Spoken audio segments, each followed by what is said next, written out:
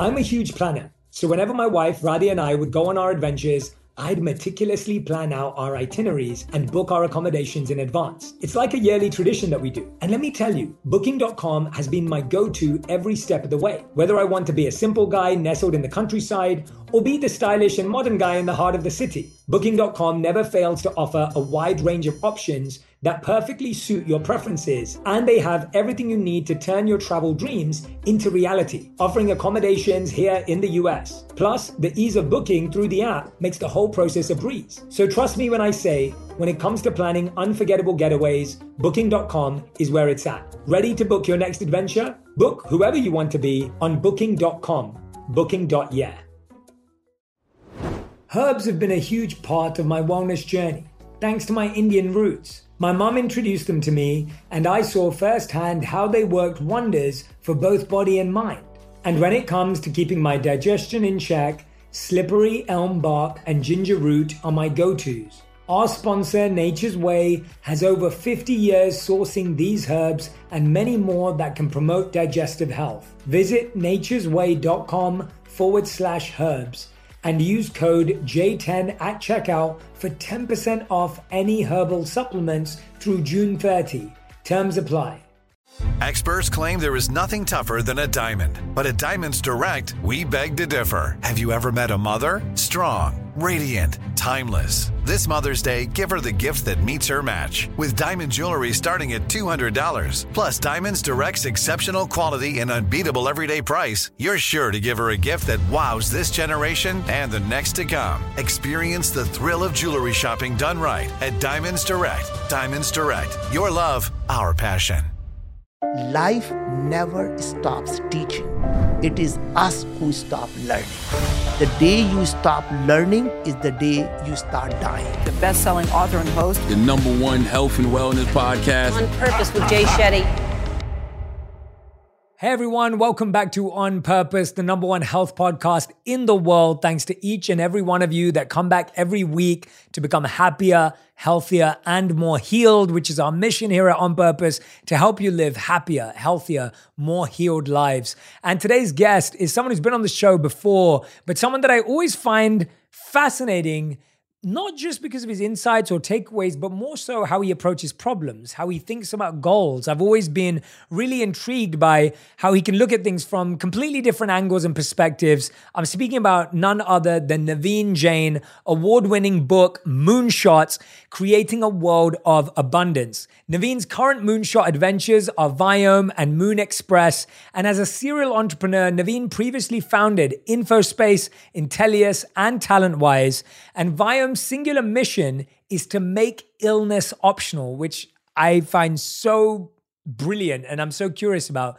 Naveen has been the recipient of many honors for his entrepreneurial successes. These awards include Entrepreneur of the Year by Ernst & Young and Most Creative Person by Fast Company and Top 20 Entrepreneurs. Please welcome to the show, Naveen Jain. Naveen, it's good to have you back on Purpose. It's good to have you back on the show. Well, Jay, first of all, it's always such a pleasure to see you. It's such a pleasure to be on your show. And I think your energy and your positivity always brings such a joy to my life. Thank you. Well, you're very kind. I meant what I said, that whenever I sit down with you, you're one of the few people in the world, I genuinely believe, that approaches problems from the most unique perspectives and the questions you ask about the world and solving the world's biggest problems. People can talk about the theory of that, but I've experienced you do it. And I think that that's a remarkable gift. And I want to start there because I want people to experience that too. When you came up with this idea of making illness optional, talk to me a bit about how you think that way. Of course. Because most people are trying to end illness, or most people are trying to avoid illness. But you talk about making it optional. So let's talk about how you create these moonshots and create these ideas. To me, the questions you ask is the problem you solve. So fundamentally, asking the question is the most, I would say, the best skill you can ever learn as an entrepreneur. But as an entrepreneur, what most people somehow think that if they do something small, it's easier to get started. And what I learned is it is so much easier to do something audacious, something that's going to change the trajectory of how humanity is going to live, something that can impact the lives of billions of people around the world. And that is so much easier to do. So every time I start a new company, I ask myself 3 questions. Why this? Why now? And why me? And why this is really simple. You start backward and say, God forbid I am actually successful in solving this problem. Would it help a billion people live a better life? And the reason for that, it's not just because it's a philanthropic thing to do. It is really easy from a capitalistic point of view to see that if you can build any product, any service that helps a billion people live a better life, you can create a $100 billion company. But you don't wake up in the morning and say, I want to create a $100 billion company. What should I do? Making money is simply a byproduct of doing things that improve people's life. So I'm going to repeat, everything you do, ask yourself, how is it making someone else's life better? Because if you do that, they become your most loyal customer. And if you have most loyal customers, you have a great business, right? But people somehow always think, I want to make money rather than I want to do something that helps people, right? Yes. That's why this. So in the case of Viome, we started thinking that, we as humanity are suffering through this epidemic of chronic diseases, right? We call them with different names: diabetes, obesity, heart disease, depression, anxiety, call them Parkinson's, Alzheimer, or God forbid, cancer. These are all the diseases. Younger and younger people are getting them. And literally every one of us during our lifetime is expected to have these chronic diseases. And it occurred to me that we as humans haven't evolved in the last 50 or 100 years. It takes millennials to change human genes. Then why is it in the last 50, 100 years, this epidemic is growing?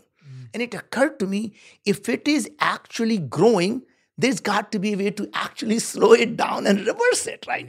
And our thought was, what if we can understand the human body at a molecular level and find a way to use, guess what? Food as a medicine.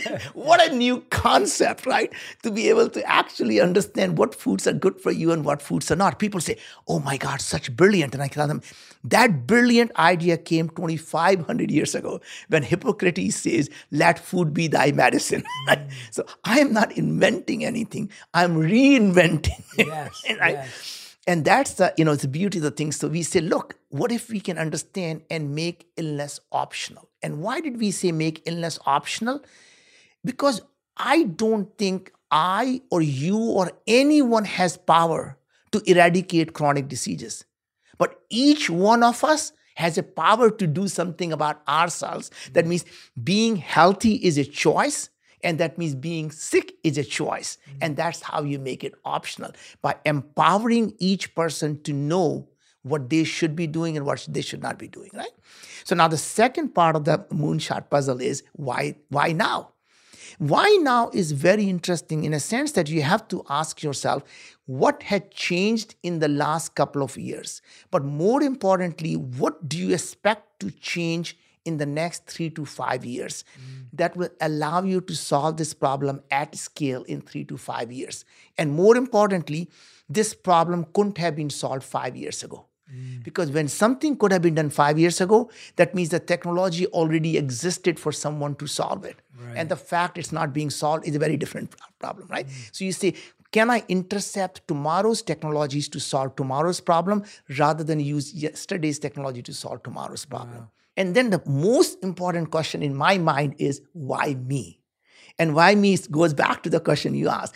What question am I asking that is different from what everyone else in the industry is asking? Because as I said, the questions you ask is the problem you solve. So I want to give it a couple of framework here, because that to me is a crux of why people fail. So in my previous company, Moon Express, our mission is to go to the moon and settle on the moon. And someday we can talk about why do that. But every time I say that we're going to go become a multiplanetary society, everyone will ask the same question, which is, how are you going to grow the food on the moon? And to me, that question is genuinely a good question, except the wrong question. Because when you ask a question, how to grow the food on the moon, the only solution is to find a way to grow the food. And what if you ask a slightly different question that says, why do we eat food? Just by asking, why do we eat food, we say, oh, only reason we need food is for energy and for nutrition. What are the different ways can we get energy? Plants get energy from photosynthesis. A lot of bacteria who grow in radioactive nuclear waste, they get from radiation, they get energy. The point is now you have many more ways of solving a problem than simply growing the food that are different. So by asking a slightly different question, you end up finding solutions that no expert would have ever thought about because that was not the problem they were solving, right? Yes. Now, coming back to Viome, the problem we were trying to solve was finding the way to make illness optional or finding the way to solve the chronic diseases. We noticed that every expert was asking the same question. They want to know about what's in my DNA or my genes. And somehow if I know your DNA or your genes, we can solve the problem. Now, I am not a doctor or a scientist. It occurred to me, like anyone else will tell you, your DNA never changes. So I am born with my DNA that I get from my mom and dad. Now imagine somebody did my DNA test and told me, here is what you should be eating. God forbid I gain 200 pounds. My DNA is still the same. Should I keep eating the same thing? Probably not. Now I get diabetes. My DNA is still the same. Should I change my diet? One would think, hope so, but DNA hasn't changed. Now I get heart disease. My DNA hasn't changed. And then I die. And you were to look at my DNA 10 years after I die, it's still the same. You can look at the DNA of a dinosaur, right? So if DNA can't even tell you you're dead or alive, how will it ever tell you you're healthy or sick? But what's always changing is not your genes, but your gene expression called RNA or mRNA. And we thought, wow, why can't we measure RNA? And we didn't know how to do it. We didn't even know it could be done. But simply asking the question, we're not going to look at genes, we're going to look at your gene expression, allowed us to look at the problem so differently.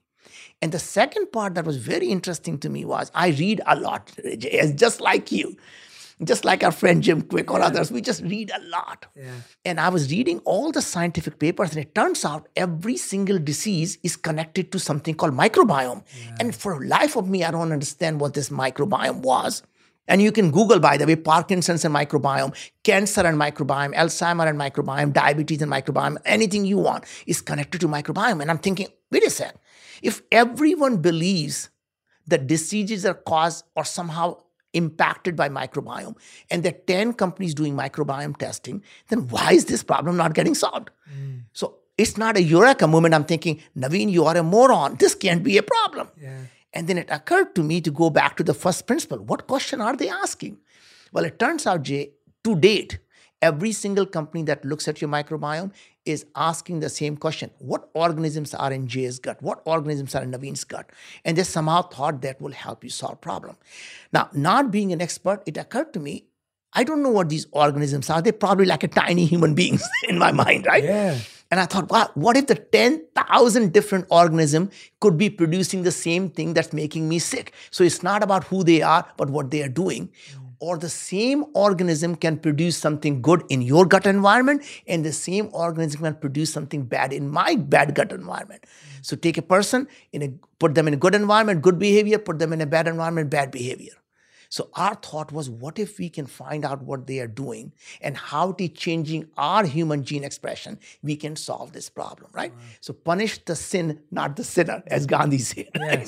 So idea was, focus on what is it they're doing that's wrong, and then focus on that, right? And that literally was the concept behind Viome. Well, it turns out all the story that we didn't know how to do RNA testing, and no one has ever done it. In fact, no one does it today other than Viome, because we found the technology at Los Alamos National Lab where they were doing a biodefense project. And this was one of the project was to find out if we're going to protect our country against bioterrorism. When the organisms are there, what they are producing, so that's how they can create antidote for it. And they had developed the technology. So we licensed the technology, hired the people and built this thing to help humanity live better. And that's the only reason they gave me the license, because they realized I am not simply building a company to make money. I'm doing it for the benefit of humanity. And since our taxpayer dollars were spent in this, that is a perfectly good application of that. Yeah, absolutely, absolutely. And I'm so glad. I mean, I've done the test myself, and the results were fantastic as well. Very useful, very insightful. Yeah, I mean, and I mean, In a deep way. we tell you what's happening in your body, Jay, right? So we tell you what's your biological age, what's your immune health. And I don't know if you did the test recently. It tells you your heart health. Yeah. It tells you your cognitive health. It tells you your oral health, your dental health, your gum health. And it tells you everything that's happening in your body. And then, as you know, it tells you don't eat these foods. And here is why. So for me, don't eat broccoli and Brussels sprout, even though everyone thinks it's healthy. Yeah. And we say, no, your sulfide production is too high, don't eat it, right? Or don't eat spinach because your oxalate production is not good, right? Yeah. Now, you can tell, hey, here are the foods you should not eat and why. Here are the foods you should eat and why. And then we go a step further. Don't take vitamin B3 because your uric acid production is too high. Or don't take curcumin because your bile acid is too high. But you do need 22 milligram of lycopene. You do need 11 milligram of berberine. You do need 27 milligram of amylase. And we go through every vitamin, mineral, herbs, digestive enzyme, amino acid, probiotic, and prebiotic. And guess what? We built a robotic compounding pharmacy where we make these capsules with only the ingredients in the doses that you need on the spot for each individual and ship them to every month. Now, 6 months later, they can do a retest. So no longer is it working or it's not working. It's no longer based on faith. It's based on fact, right? And so you can see the progress you're making. And I think to me, what satisfies me, Jay, most is we have now analyzed over 500,000 people. And there is not a day goes by where we don't get, emails or messages from people that you changed my life. I sleep better. I have lost weight. I no longer have brain fog. I have more energy, right? I no longer have, things like depression, anxiety, all the things, or even better skin, people who had acne or eczema. And to me, not being a doctor and watching changes people's life is what allows us to do hard work every day. Yeah. And just like you, I think, Jay, I get up every single day at 4 a.m.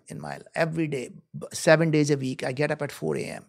And I jump out of the bed every day because I believe, if I may use the word, I think I'm doing God's work. It gives me joy. It brings me that pleasure that things I am doing is making people's life better.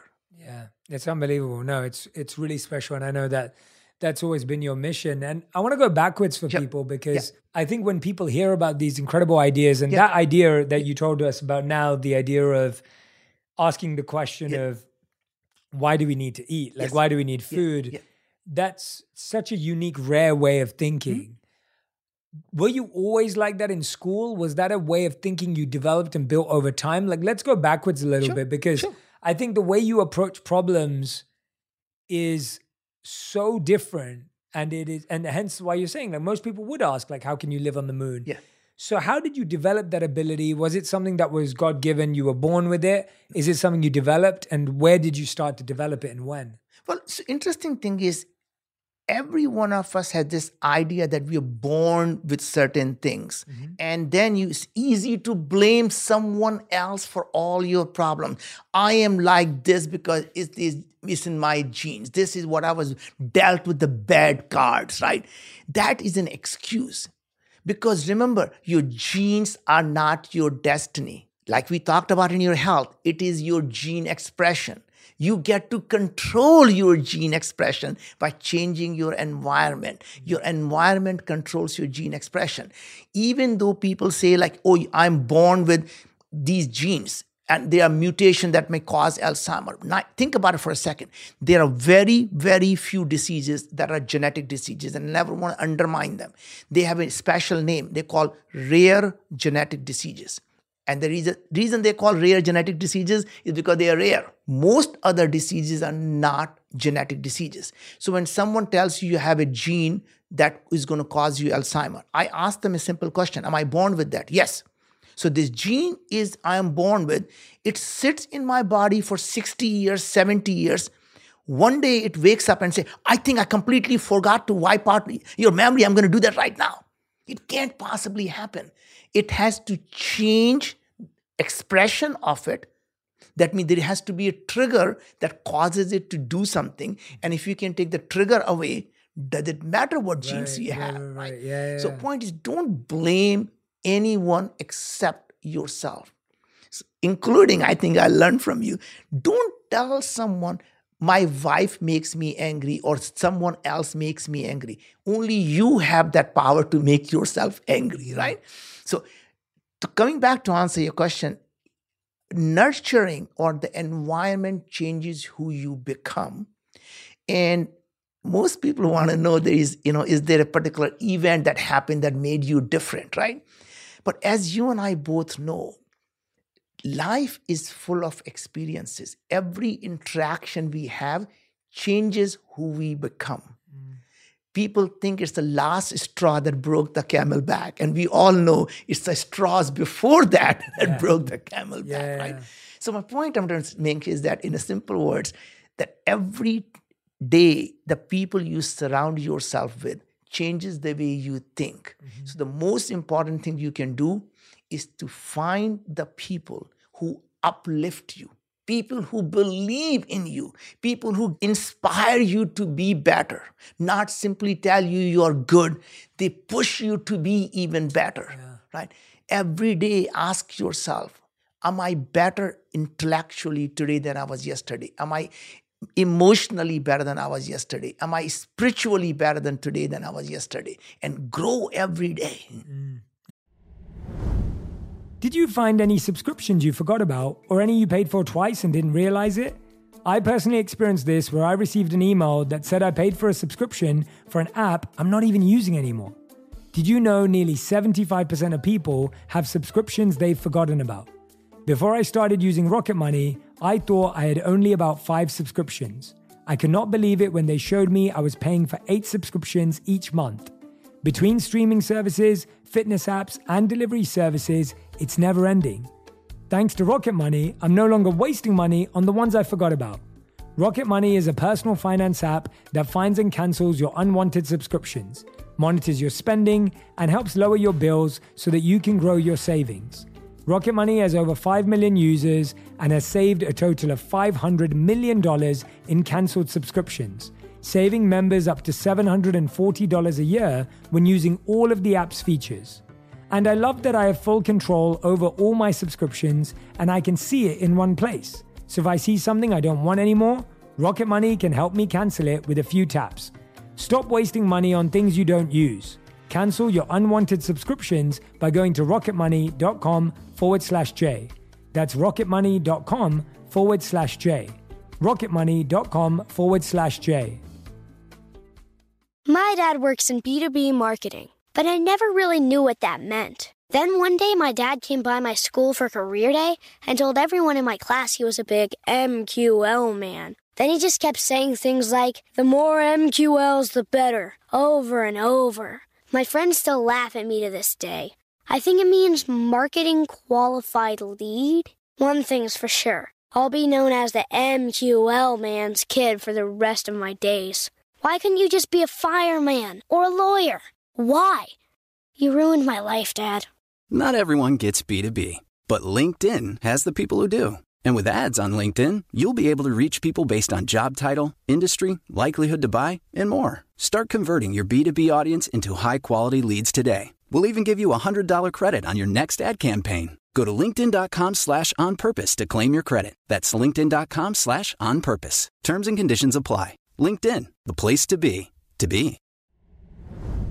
I'm going to let you in on a little secret. Whenever I travel, I feel like I become a new person. Like that time I explored the bustling streets of New York, I felt like I became Curious Jay, immersing myself in the vibrant culture and sampling exotic street food. And then there was that trip to the mountains, where I transformed into Adventurous Jay, conquering hiking trails and embracing the breathtaking scenery. And let me tell you, Booking.com has been my go-to for all my adventures. Whether I'm exploring the bustling streets of New York or venturing into the serene mountains, Booking.com has a wide variety of options, offering accommodations all across the US and all around the world that suit every kind of traveler. So, when you're ready to plan your next trip and discover new sides of yourself, remember to book with Booking.com. Whether you're craving adventure in a cabin, a bit of luxury in a fancy hotel, some quality family time in a vacation rental, or just some chill vibes at a beachside resort, Booking.com has you covered. Ready to book your next adventure? Book whoever you want to be on Booking.com, Booking.yeah. Yeah, and I couldn't agree with you more. I'm really glad though how you answered that question from a gene point of view. I didn't expect to go down that road, and I really like that context of how to think about who we are and who we're becoming. And you are right that it's not one event that transforms our life, or it's not one moment, but it's a collection of thoughts and a collection of people and collection of ideas. When you were young, what did you think big? Did you always have these lofty goals, or did you have to learn to do that, I guess is what I'm getting, is because, and who were you exposed to? Like when I grew up, I always say that in my area, I didn't really grow up around anyone who inspired or motivated me in my field of people I met. But my dad would give me the biographies of people like Martin Luther King and Malcolm X and people like that. And those people became the people that inspired me. So most of the people that inspired me were in books. Yes. They weren't anywhere else. Sure. Who were those people for you? Where did you interact with them? How did you connect with them? And how did they change the way you thought? Obviously, as you know, I grew up in India. We were very poor. We didn't have, food to eat. We didn't have place to stay. But the thing that none of us lack really is imagination. And it's really let your imagination run wild while everybody's trying to contain you into who you are and define you who you are and trying to protect you by telling you what you can't do, right? Everyone will say, oh, you are born in a poor family, your destiny is pre-written. You can at the most become an accountant and go find a government job that will actually be there for you rest of your life. Anything you're trying other than that is you're going down the wrong path. And out of purely a good intention to protect you, they actually want to contain you to say that is not possible for you. So they're limiting your belief. And what really interesting I found was my mom just was she's alive. She just unbelievable amount of faith in me. So my dad will say, you will never go anywhere. So why are you trying here? Just go get the damn degree in accounting or something so you can have a job. And my mom says, no, he's very smart. He can do anything he wants. And then she would say, sky is the limit. And later I realized in my life that sky doesn't exist. Sky is simply a figment of our imagination. And what she was telling me was, in her own way, your imagination is the only thing that limits to what you can do. We create our own sky. Like when you go from here to the moon, you don't say, Mom, I just passed the sky. There is no sky. So point is, we create these imaginary boundaries for ourselves. I come from this background, so this is my sky. I'm a woman, this is my sky. I'm a brown person, this is my sky. And everyone creates the sky until you get there and you realize that was all in my mind. It never existed, right? So when I was young, I would look at the moon. And what really interesting to me was I am looking at the same object that the richest person in the world, and he doesn't look at it any different than I can. So I am that richest person in the world because I have the same power that they do. And in my mind, it was about, there's nothing that I am sitting here when I look at that star that anyone else can do any differently than I can. In fact, I can look at them better because I am sitting in a darkness and the sky is so much more beautiful than in a city under the light. You can't even see the stars, right? as I came to the United States, and then I started to meet and learn from different people. And as I continued to grow, I started to surround myself with people who had, even bigger. So I thought I was a big fish in the small pond until I realized there was a big pond out there and I was a small fish. And then I started to grow again, right? And I think, a lot of the people that have, inspired each one of us have been the people who have gone on to change the industry. Now, obviously, today you and I probably know most of them and we met them. But when I actually were being inspired, I knew their name, but I've never met them. Now we get to meet with them, and now you can at least look at them and say how much they change your life. But I can tell you that the biggest inspiration for me or biggest mentor for me has been my own life. Life never stops teaching. It is us who stop learning. So just every experience we have, if we keep an open mind, we can learn from every single person we meet. Even that homeless person, if you can give him 5 minutes of your time, he will tell you about his life story, what got him into where he is, and maybe hopefully you won't make that mistake. Yeah. I've often thought that the people that are always learning in any situation naturally succeed in whatever endeavor they have.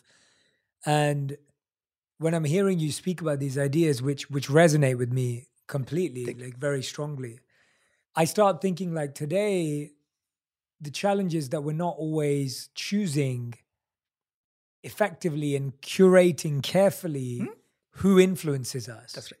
Because there's just so much influence. I was reading a study the other day that said the average human is exposed to 74 gigabytes of information every day.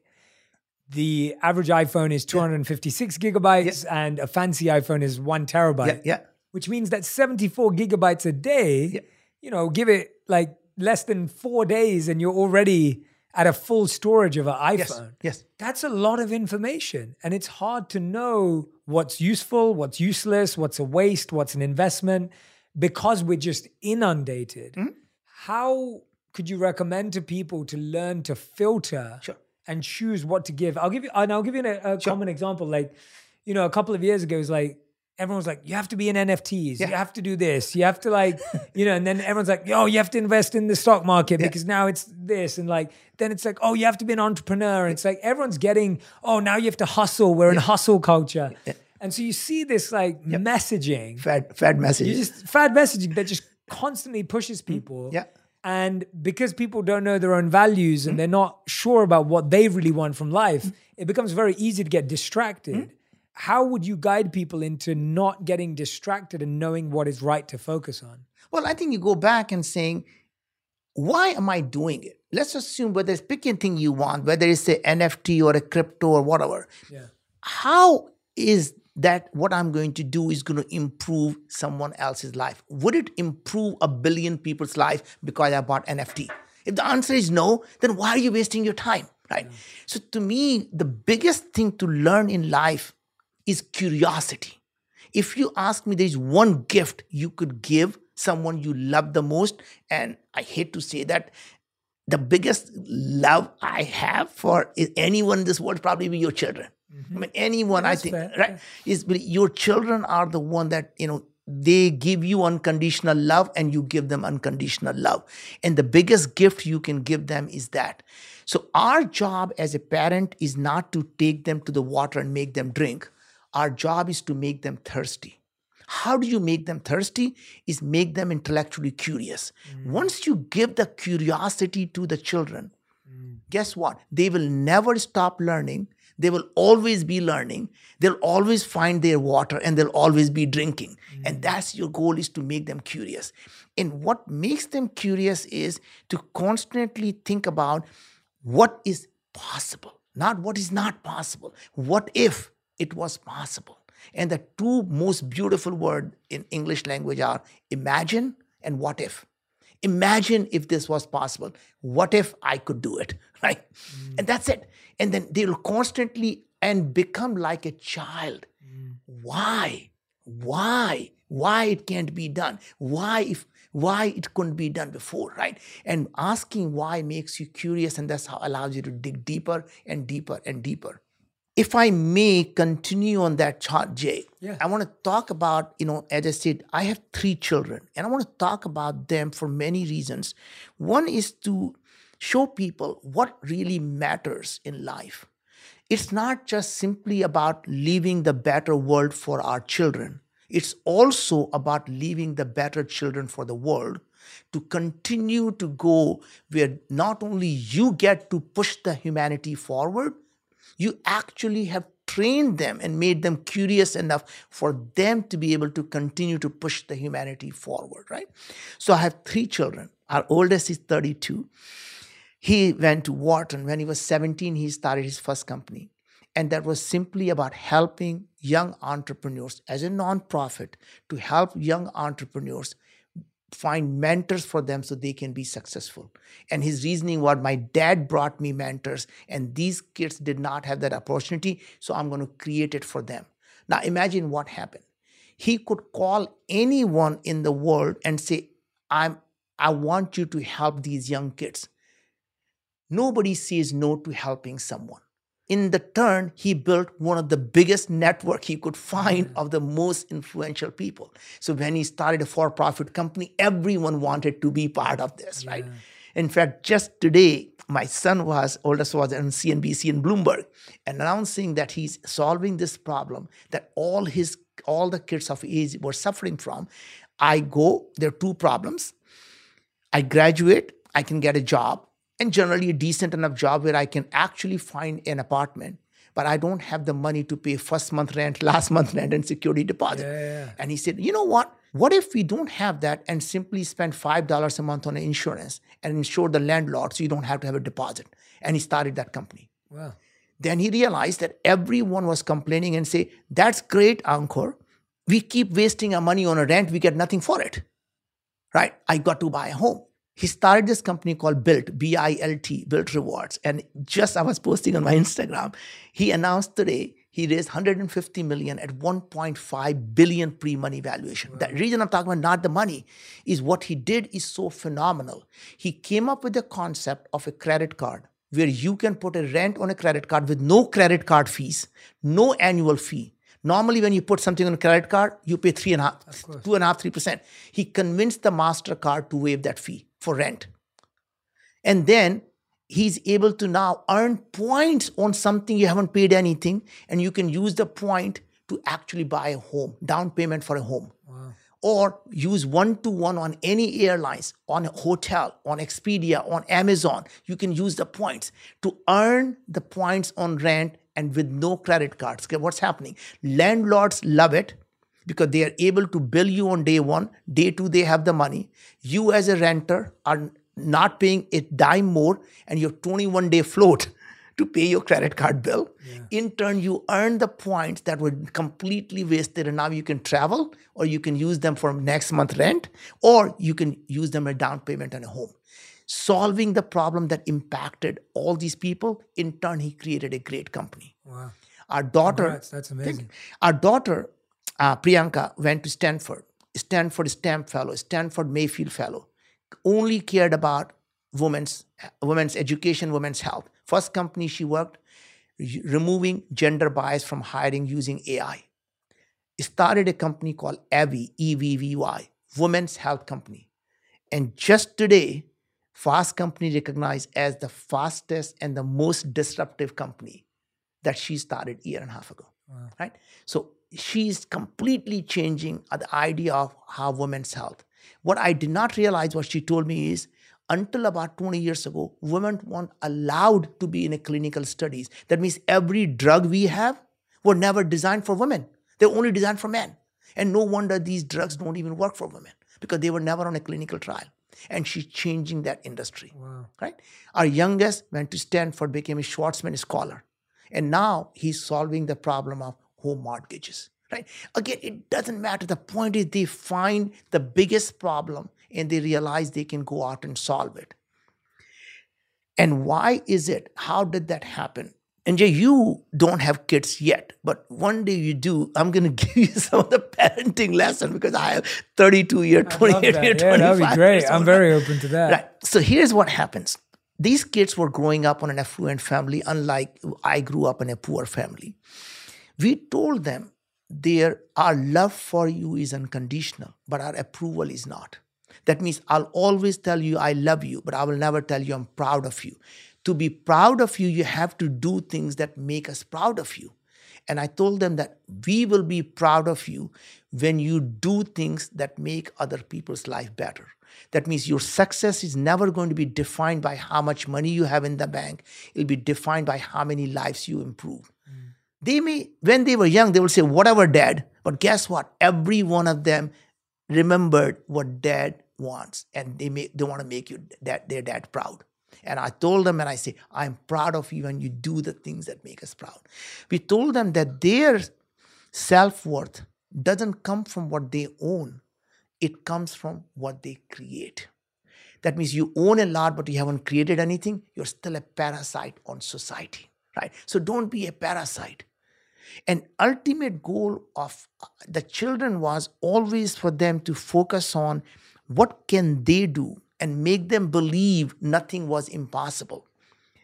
So I remember when their kids were born, I was running a very successful company.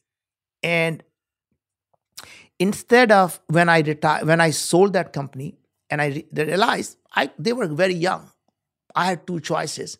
I could sit at home to say, hey, my kids are young, I want to spend time with my family, which is a normal thing to do. It occurred to me, what would they be thinking? So imagine if I had told them it's not about money, but dad just made a lot of money and dad is now at home. When they go to school, what do they see? Dad sitting on the sofa watching CNBC.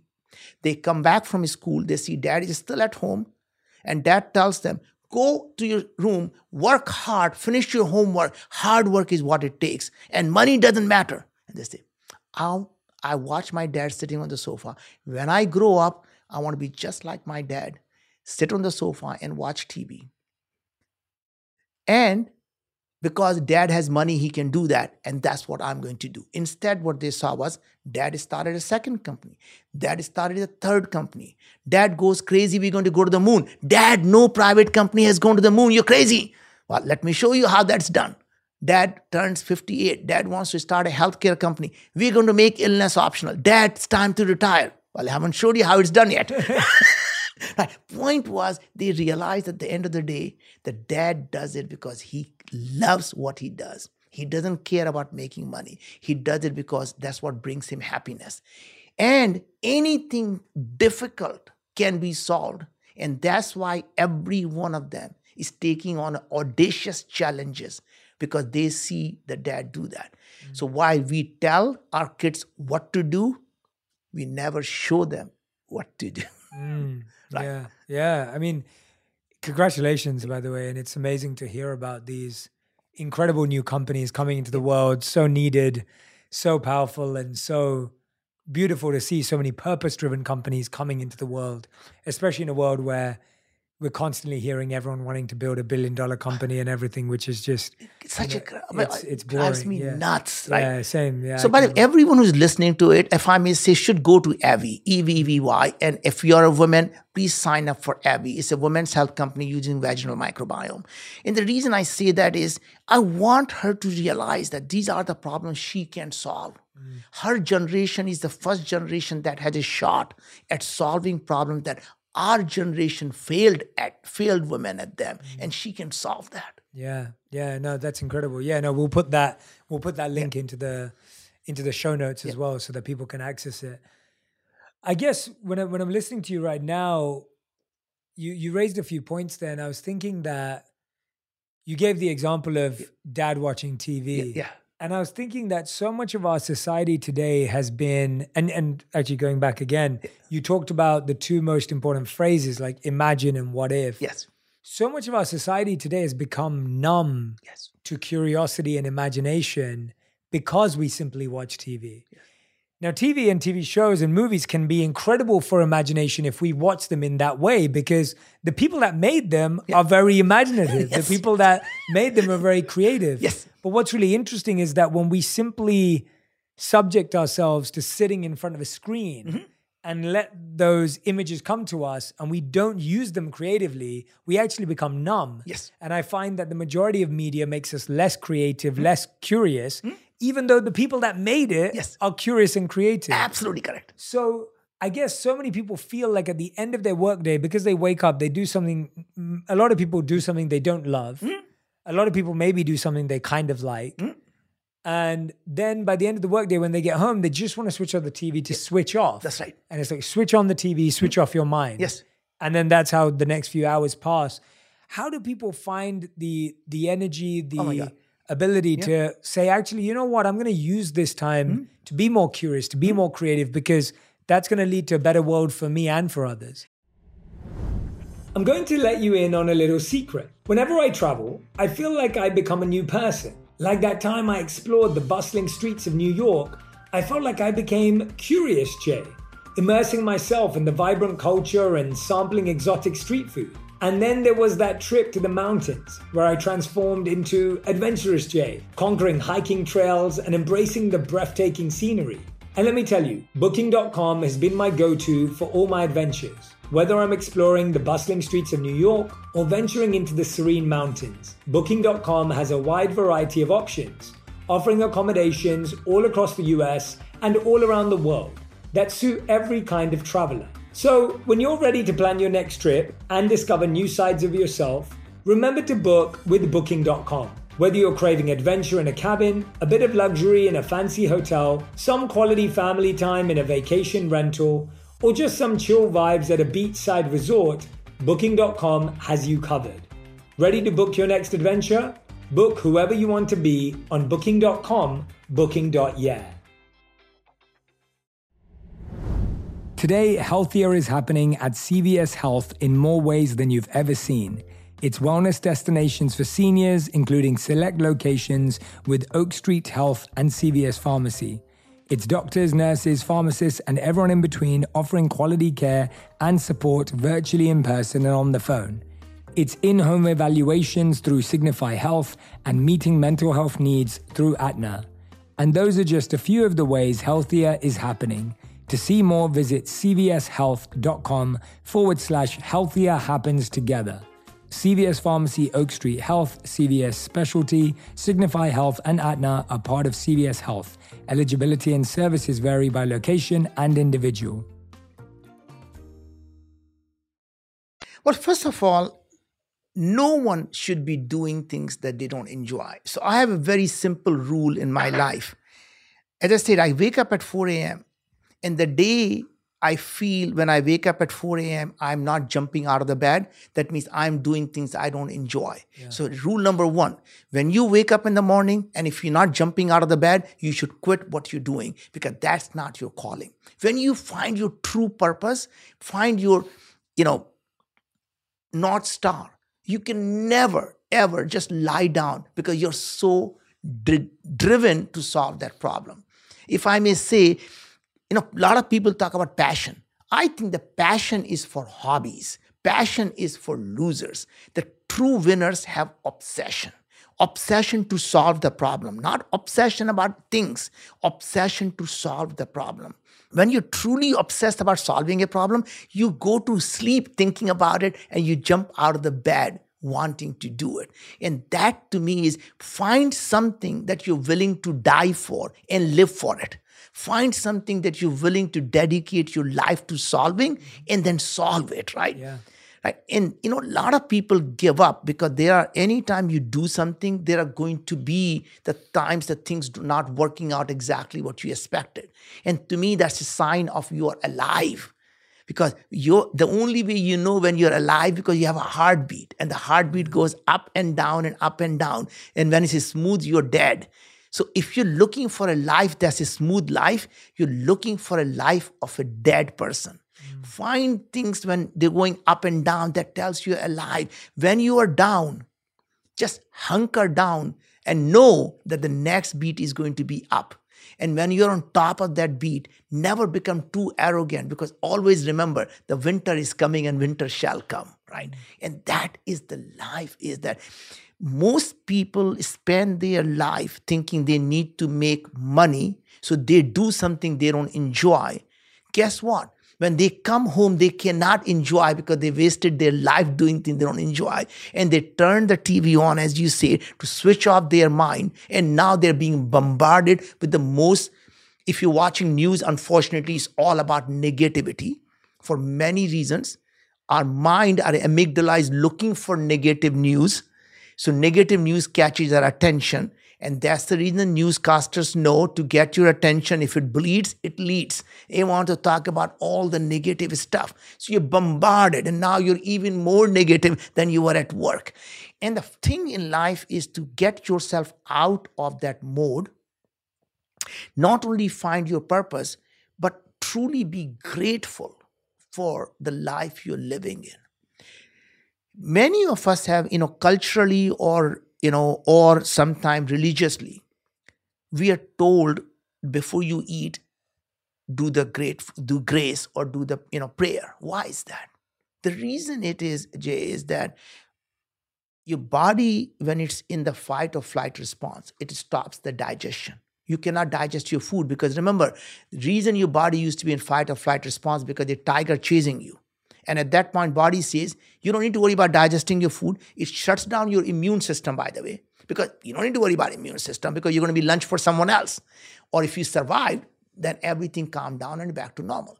Today, we live in this world where when we are at work, our boss is stressing us out. We come home, your spouse is stressing you out, and you're constant stress mode, and you're constantly in fight or flight response. And then we eat food in the fight or flight response.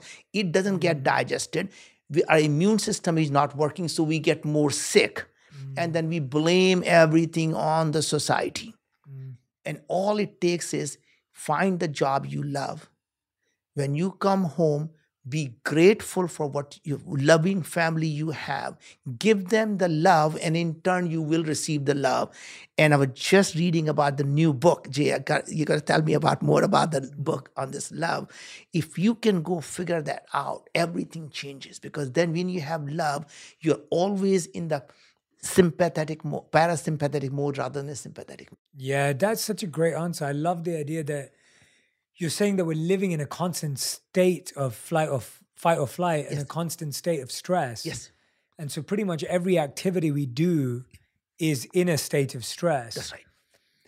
That perspective of finding what you love is so needed yet so hard, and also different at different times. Like I remember when I was at college and I worked, even before college, when I was at school, I worked ever since I was 14. Yeah. My parents always wanted me to get a job, and I'm very grateful that they set that up. And so from the age of 14, I was working. I delivered newspapers. Then I worked at a grocery store. And then I worked in retail. And then I was a tutor. I was always working. And I never enjoyed going to the grocery store. But I learned valuable skills there that I still use today, even though I don't work in a grocery store. Yeah. And what I found is that What skills did you learn? Sorry? What skills did you learn? At a grocery store? Yeah. I had to, part of my shift was I had to, whenever the truck would come with a delivery, I would have to get one of these handheld pallet pullers, go into the back of the truck, put it underneath the pallets, lift it back up and pull it out and then stack it. Now, I hated doing that. Like I absolutely hated doing that. And I would try and avoid it at any cost. But that genuinely, I believe, gave me the skill or the ability to do things I don't enjoy doing. Great. For something useful. In the sense of like, I didn't enjoy doing that task. I didn't love doing it. But there are so many things that you have to do, even when you're building your purpose. Of course. That you don't want to do that specific But you have thing. a purpose. But you have a purpose. At the grocery store, I didn't have a purpose. But I at least learned to be able to have a discipline of when it's your turn, you got to show up. You can't just tap out and say, I don't want to do it. And again, these are small skills. These are not, but I definitely I pretty much knew everything in every aisle. Like I knew where it was. So if someone asked me, where do I find bread? I knew it was aisle 21. If someone knew, and that simple idea, like today when I'm sitting down and interviewing or I have to prepare, I can pretty much sit down and memorize things fairly quickly. Yeah. And I don't think memorization for exams is good, but memory is useful in life. Very useful. For so many things. Of course it is. And so now when I read books, I can memorize what's on a page. I can get back to that page because I feel there was a lot at that time. So I guess what I'm saying is that even if you don't love what you're doing, you can learn to love something about it. Love it. Because you can extrapolate a skill that will be useful when you find your purpose. And so I found that a lot of jobs have not been, I've worked so many jobs that are, today I live fully in my purpose, so it's much easier, but I've lived so many jobs that weren't in my purpose, but they've all taught me something that is now useful. But my point, that isn't, I think what you said is, I think I want to just double click on that, is that even the job that you're doing, find something about that job that you fall in love with. Yes. And I think we agree is what I'm saying. And I just want to clarify that for people, that even if you're doing something where you don't love the whole thing, and you may not be in a financial position or a family position to quit your job, at least for now, look for the thing about it that you love, because that will always stay with you. That's right. And so I love the direction in which we're going, and I'm glad that we're talking about life. We're talking about curiosity. We're talking about how you set your kids up. How do you think you would have responded, or when your kids were younger and maybe they weren't so externally successful and they almost may have had some pushback? Of course. I'm wondering if the kids had any pushback. Well, they did. Of course they did. Of course they did. Because I feel like, I don't know any kid who doesn't think. Of course. Kids grow up thinking their parents are not cool. Yes. And then when they grow up, then they're like, oh no, my parents were right. They are much more cool than I thought they were. Can you tell us a bit about some of those moments where the kids kind of didn't agree with your philosophy or theory, and what did that look like? Well, a lot of these times when the kids, like for example, when we're talking about that your success is all about the number of lives you improve, I remember my oldest son said, whatever, Dad. And then he walks, he says, Dad, at the end of the day, money matters. And I told them, it only matters when you actually believe it matters. Because most of the time, you don't need much for it to matter. After the basic needs are met, after that, it doesn't matter, right? He and I had a lot of discussion, say, I want to buy this pair of shoes. And I said, I don't think that makes sense for you to be owning a $200 pair of shoes at this point. And he said, Dad, I'm going to go get it and I'm going to go earn it. And I said, sure, if that's what you want to do, that's what matters to you, go do it. But I would rather have you spend that time in learning new skills than trying to go do some menial job because you want a pair of shoes. And that was very interesting. And I think maybe I want to just expand on that. A lot of parents, even the successful parents, would say, oh, I don't want to give my kids things to spoil them. I want them to work. I want them to go do the menial tasks so they understand what the money means to them. And I think to some extent, people may disagree with that. My philosophy was very different. My philosophy was, my job is to teach you as many things as I possibly can. And once you learn those set of skills, those are the skills you'll have for the rest of your life. That means instead of going out and earning money to pump the gas, I'd rather have you go out and take a summer courses and I'll pay for it, right? I would rather have you go and do internship at some place where you can learn something and not focus on making money. Even if it's unpaid, but that's a skill you want to learn, go do it, even if it's unpaid. So it's always about learning, and learning. And the best example I can give you is something I think you'll find funny. When my daughter was 16 years old, she comes to me one day and said, Dad, I know you love science and technology. I have found my passion, and that's what I'm going to pursue. And I just don't want to do anything to do with science and technology. And at that point, most parents would say, sweetie, tell me what your passion is, and I want to help you with that. My response to her was, you're too young to have a passion. Dad hasn't done his job of exposing you to everything. So you don't even know the things you don't know. How can you tell me you don't like them? So she said, Dad, what is it that you want me to do then? And I said, sweetie, what I want you to go is to go to Singularity University. I want you to learn about nanotechnology. I want you to learn about genetics. I want you to learn about artificial intelligence. I want you to learn about everything. And she rolled her eyes. And by the way, And that's the article I wrote on Inc. magazine. If you want to find it, it's called An Entrepreneur versus His Eye-Rolling Teenage Daughter. That's cool. I like that. Right? Now, she says, Dad, you don't hear a word I said. I told you I don't like science and technology. And I said, sweetie, you don't know what these things are, so how can you tell me you don't like them? But here's what I can do for you.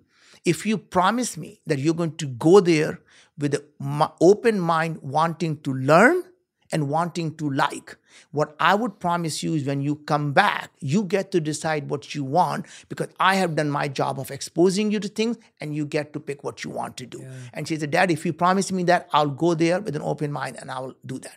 Yeah. She goes there, comes back, and the first thing she opens the door, she said, Dad, I made up my mind. And my first words I remember was, OS.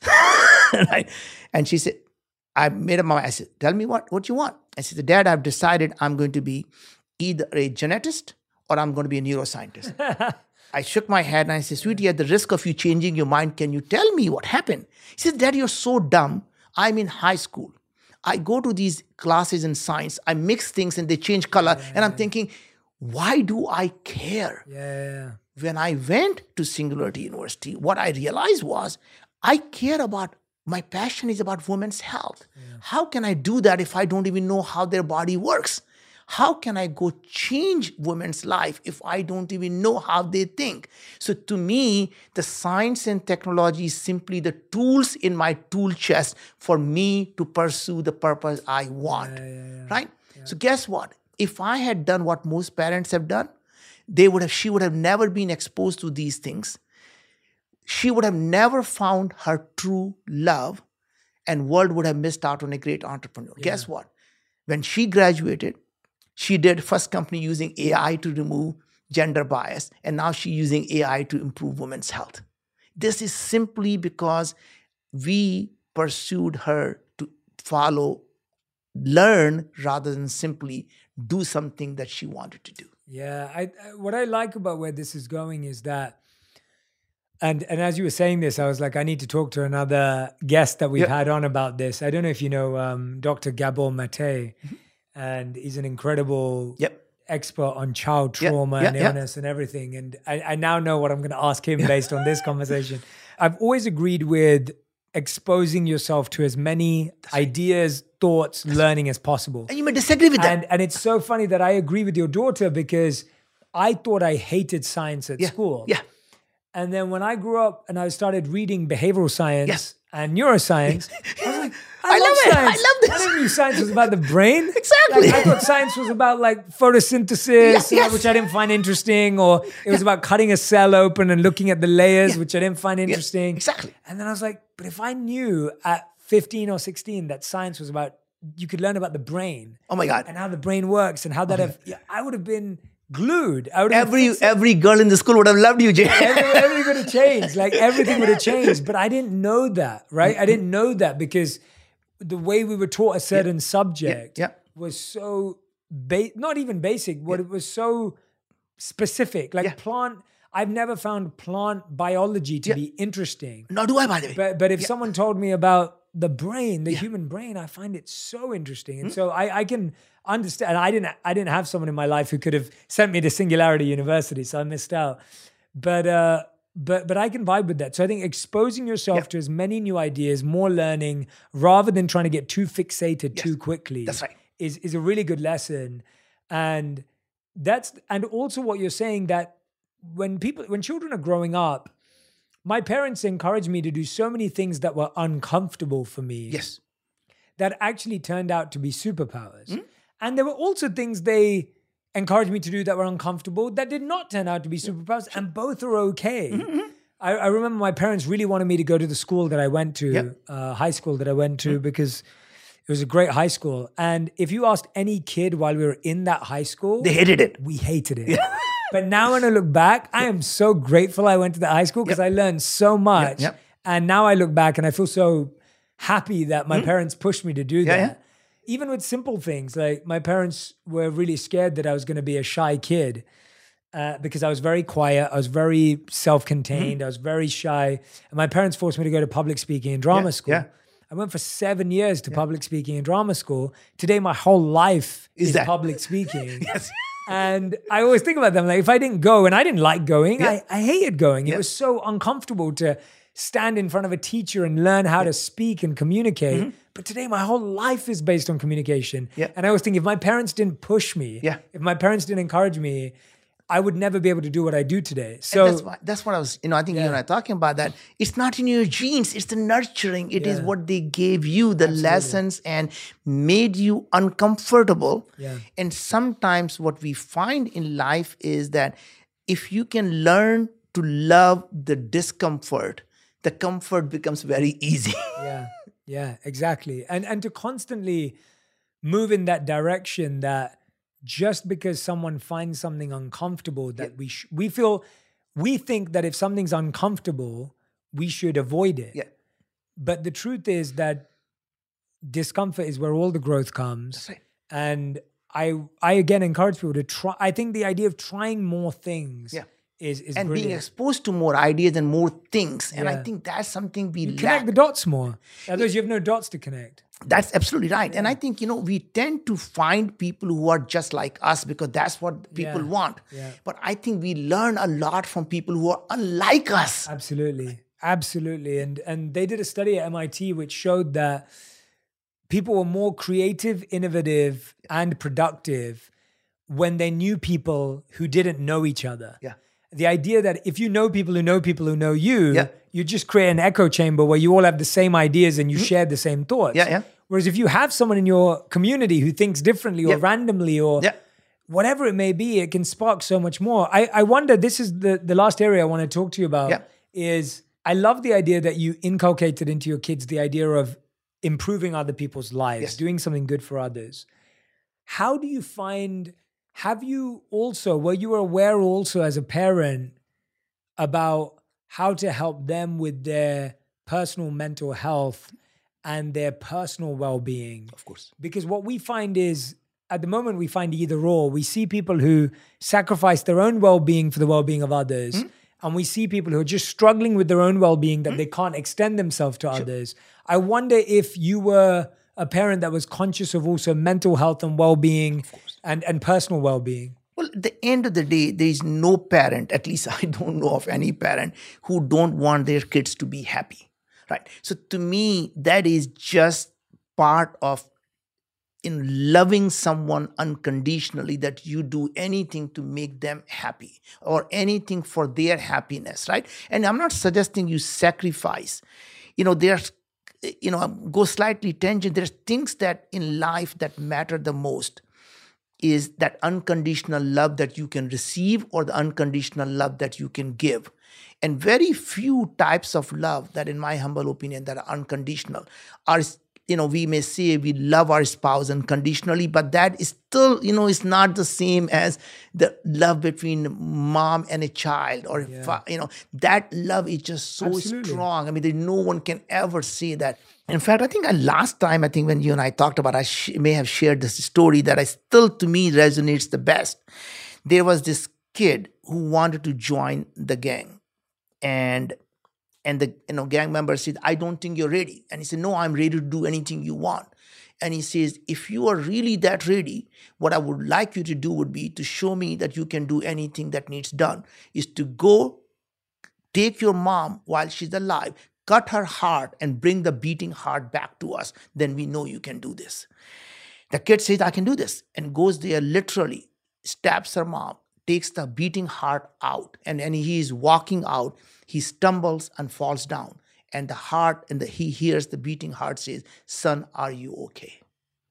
That unconditional love where mom says the only thing that matters to her was, "Are you okay?" Not what you did to me.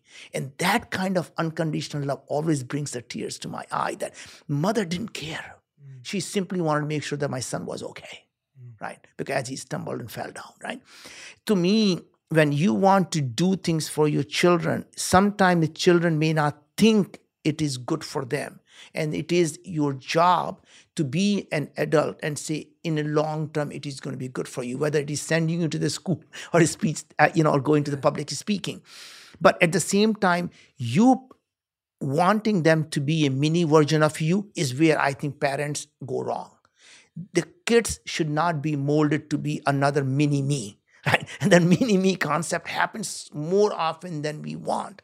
The kids of the lawyer become lawyer. The kids of the doctor becomes doctor. Kids of the teacher become teacher because they all try to make them to be themselves.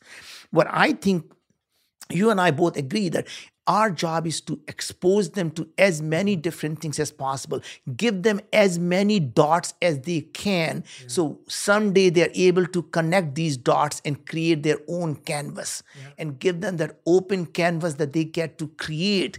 And they can only create that canvas when we give them also the curiosity and imagination so they can create whatever they want to create, and give them that inspiration that is nothing they want to do is impossible. And the only thing that's impossible is the one they believe is not possible. That means they get to decide what is possible and what's not possible. No one else can decide. And the ideas, when they are different, it's okay to be different. Because when people tell you it's crazy idea, those are the ideas that are worth pursuing. Right? That when someone tells you it's a crazy idea, it is an audacious idea that you can go out with, right? But what you don't want to be doing things is to simply live a comfortable life and live a smooth life, right? That is, to me, the day you stop learning is the day you start dying. Naveen, it has been such a pleasure talking to you as always. I want to let everyone who's watching or listening know as well. If you want to know more about how Naveen thinks, grab his book, Moonshots. If you're someone that wants to set goals, if you're someone that wants to set audacious goals and try and achieve them, Moonshots is the book for you. If you want to find out more about your gut microbiome, the company is called Viome, V-I-O-M-E. We will put the link in the show notes as well if you want to get a gut test done to understand more about everything that we just spoke about from that perspective. And the third is Evie, about women's health, which we will also add into the show notes. Naveen, it has been a joy sitting down with you again, as always, my friend. And every time I sit with you, I definitely feel I can be a little bit more audacious. I feel that I'm always being mindful of my gut when I'm with you. And today I'm also really, really happy that I feel the message that has really come through is whatever we do, we have to do it to improve the world around us and continue to serve humanity at large. So thank you from the bottom of my heart for coming on today. It's been a pleasure. Thank you, Naveen. Well, Jay, as I said, you are always been on purpose, and I just love spending time with you, and I hope to see you again soon. Me too. Thank you, Naveen. If you love this episode, you'll love my interview with Dr. Gabor Mate on understanding your trauma and how to heal emotional wounds to start moving on from the past. There's a difference between being alone and being lonely. Alone is just a fact that we can embrace and make decisions about. Loneliness. Summer. The best time of the year usually doesn't come with a great deal. Soaring temperatures come with soaring prices. But what if there's another way? With IKEA, your summer plans can last longer than 2 weeks of vacation and be more affordable. Here, everyone can have lounge chair access. No reservations needed. From affordable outdoor furniture to stylish accessories, we have all the essentials you need to soak up summer in style, no matter the size of your space. Start planning a better summer with IKEA. It's your outdoor dreams inside your budget.